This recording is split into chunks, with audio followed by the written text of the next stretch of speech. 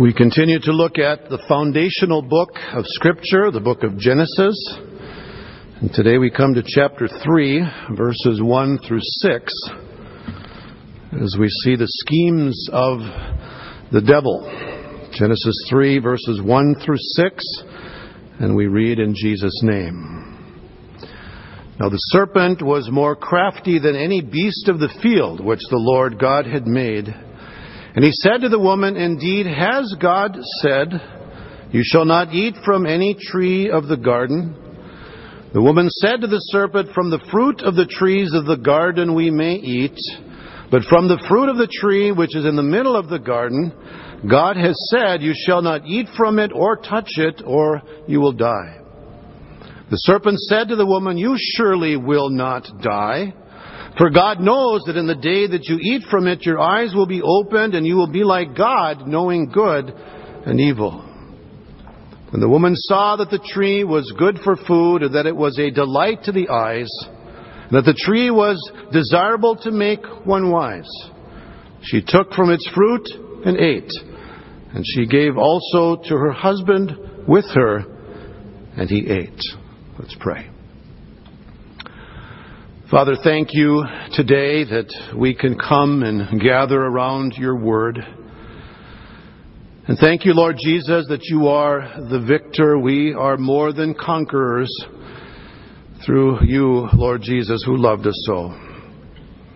But we know that we have an enemy of our soul, one who throws his flaming arrows at us, one who comes with deceitful schemes. Our battle is not against flesh and blood. But thank you, Lord Jesus, that in you we have victory. So teach us, we pray. As we look into your word this morning, guide us into your truth, Lord. We believe that your word is everlasting truth. For it is in Jesus' name that we pray. Amen. I don't know if you've ever been hit by a BB from a BB gun, but I can tell you from personal experience that it hurts. When I was younger, we had this little game that I would not advise. I'm glad a lot of our youth are not here this morning because they might think I'm doing this. But we used to put a football helmet on, and then we'd run up the pathway, and we had, well, there's us three boys. You'd have two with BB guns and one running. And if you got hit in the head with the helmet on, it wasn't a big deal. You just heard kind of a hit off your helmet. But I discovered if you get hit in the back of the neck, or if you get hit in the back of the arm, or in the back of the leg, or in the middle of the back, it stung a little bit. Some of you are shaking your heads with looks on your faces like you must have been really dumb when you were younger. Yeah, we were. And I would bet that some of you probably did some dumb things too, right? Anybody here that didn't do anything dumb when they were young? Yeah, my brother raised his hand. He was the one that was shooting me with the BB gun. I needed more than a helmet to be protected from the flaming arrows of my older brothers. But you know, our battle is not against flesh and blood, is it? Ephesians 6, Paul describes it. It is against the schemes of the devil, the spiritual forces of wickedness. It is against the flaming arrows of the evil one. And if we are going to stand in this battle, we need to put on the full armor of God. And we must not be ignorant of the devil's schemes. Paul writes into the letter to the Corinthians, we were not ignorant of his devices. And if you want to know what his devices are, you go right back to Genesis chapter 3, because he operates the same way today, as we will see in this passage of Scripture. Just as he tempted Adam and Eve, he tempts us with the same temptation. So what are the devil's schemes? Well, first of all, Satan tempts us to doubt God's Word. When Satan brought his temptation to Adam and Eve, notice how he focused on Eve. Verse 1, the serpent was more crafty than any beast of the field which the Lord God had made. And he said to the woman, "Indeed, has God said, 'You shall not eat from any tree of the garden'?" I believe Satan had a couple of reasons why he addressed Eve rather than Adam. For one thing, God's command given to Adam was given to him first, that they were not to eat of the tree of the knowledge of good and evil before Eve was created. We go back to chapter 2, verse 15. Then the Lord God took the man and put him in the Garden of Eden to cultivate it and keep it. The Lord God commanded the man, saying, from any tree of the garden you may eat freely, but from the tree of the knowledge of good and evil you shall not eat, for in the day that you eat from it you will surely die. And it was after that then that Eve was created, and so Satan may have figured he had an in here. Eve probably heard of the command through Adam, and so maybe he thought, I'm going to attack through Eve. Another reason Satan addressed Eve instead of Adam was perhaps to bypass God's chain of authority. Maybe he could get to Adam through Eve, so he came to Eve, and the first thing he did was to ask a question. Notice it started with a question. Did God really say? Can you trust His word? Did He really mean what He said? As if God's word is subject to our judgment. As if we should ever question what God says. Now, Satan wants us to do that, doesn't he? He wants us to question the word of God. Can I really believe this? Is this really what God said? Is this really what God means? Starting with a question. And Satan's question comes as a complete distortion of what God said. God told Adam, from any tree you may eat freely, with that one exception. But Satan makes it sound as if they couldn't eat from any tree. That God was somehow so restrictive. One author says God's generosity was perverted by Satan's question to suggest divine stinginess. As if God is somehow not giving you what you really need or want. He's being stingy with you. And so his approach was so subtle that Eve didn't suspect that God's word was being attacked. Just an innocent question. But you see, a seed of doubt in the Word of God was being planted in Eve's heart. And notice her first response was to minimize God's goodness. God had said in chapter 2, verse 16, you may surely eat of every tree of the garden. But Eve leaves out the word every, interestingly. Simply saying we may eat of the fruit of the trees in the garden. Verse 2. Her inexact, unenthusiastic rendition of God's word discounted His generosity. Just leaving that one word out. Is she minimizing God's goodness here? And then the second thing she did was to magnify God's strictness. Look at verse 2. The woman said to the serpent, from the fruit of the trees of the garden we may eat. But from the fruit of the tree which is in the middle of the garden, God has said, you shall not eat from it or touch it, or you will die. If you compare that with what God said nothing about touching it. But she added to that. And so first she takes away from God's word, and then she adds to God's word. Her revisionist approach to the word of God put her in a position of great danger. And that is a clear warning to us, isn't it? Revising God's word, either adding to it or taking away from it, puts us in great danger. Tampering with God's word. That's what we see in our culture today, don't we? That's what we see in churches even today. Did God really say that the universe was created in 6 days? How could that be? What does science tell us? What does evolution tell us? Millions and millions of years. And so we question whether God created the world in 6 days. And people go back to Genesis then and try to fit that into the text when you can't do it. Evening and morning, the first day. Evening and morning, the second day. Over and over again. But people question that. Did God really mean that it was 6 days? How could that be? Or did God really mean that Adam and Eve were real people?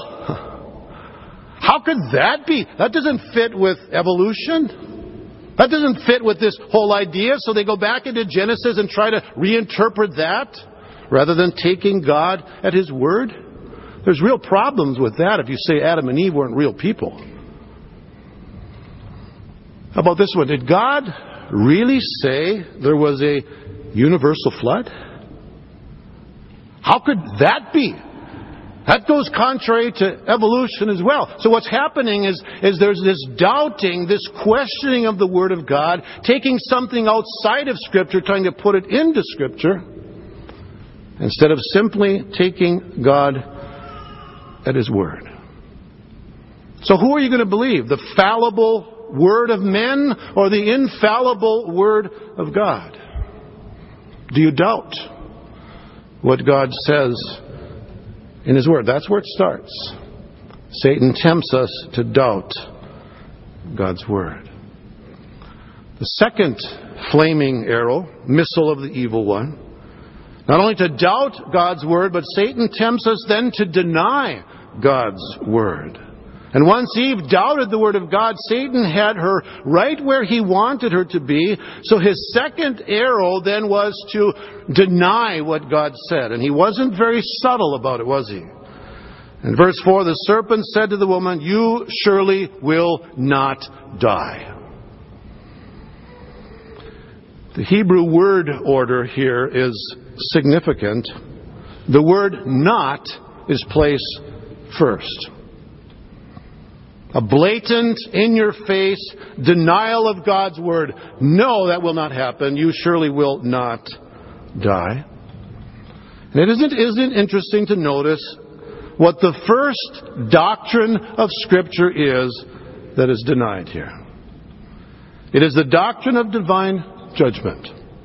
Satan attacked it right from the beginning, and it is still being attacked today, isn't it? You won't die. You won't be judged. You won't go to hell. And you've heard all the denials, haven't you?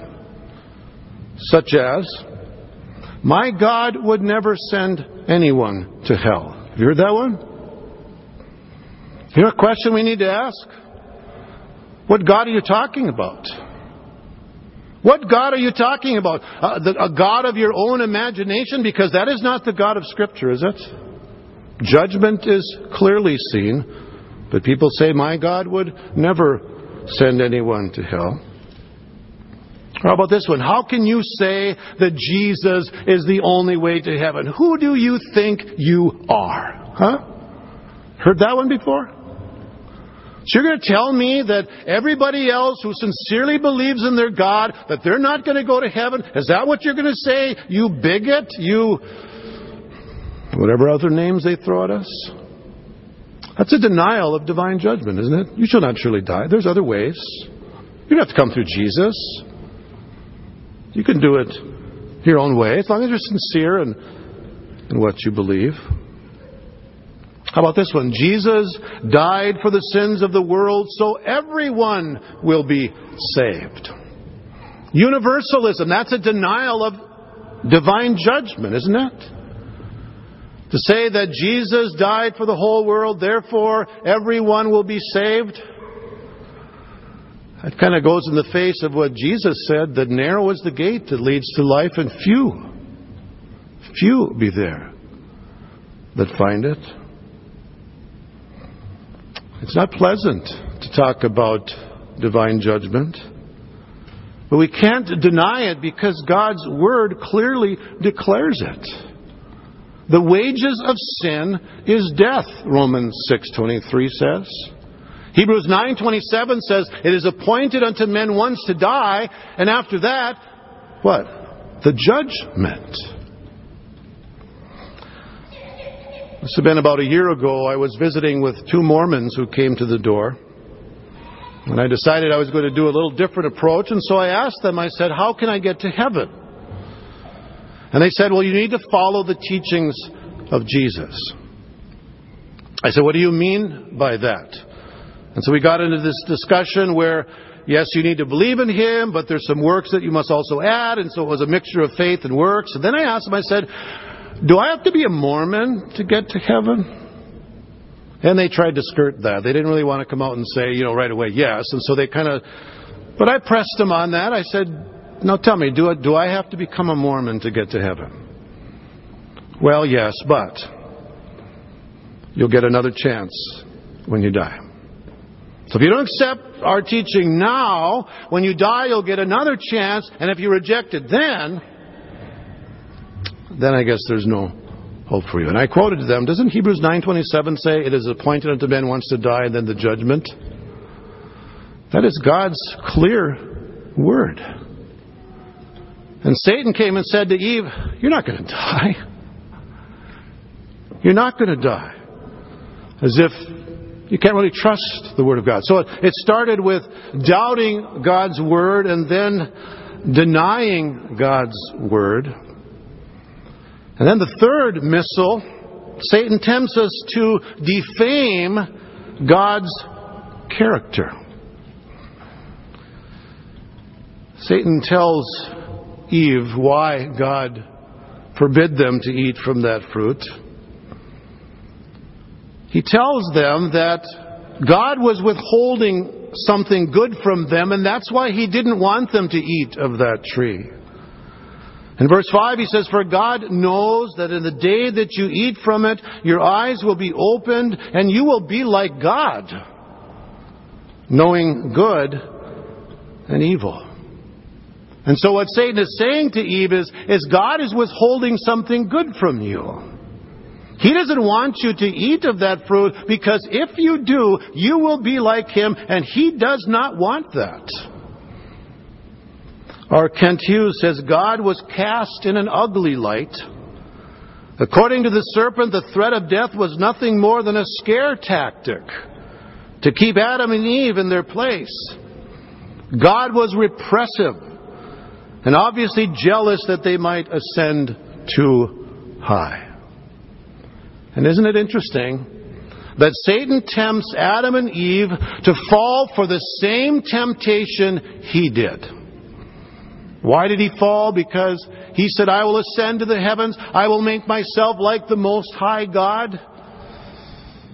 And he was judged. Misery loves company, doesn't it?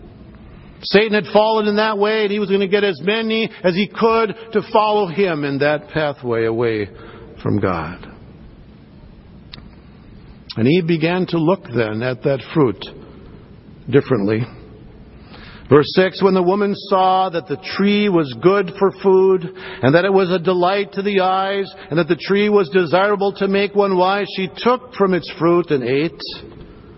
And she gave also to her husband with her, and he ate. And so there was a physical attraction to this fruit. It was good for food.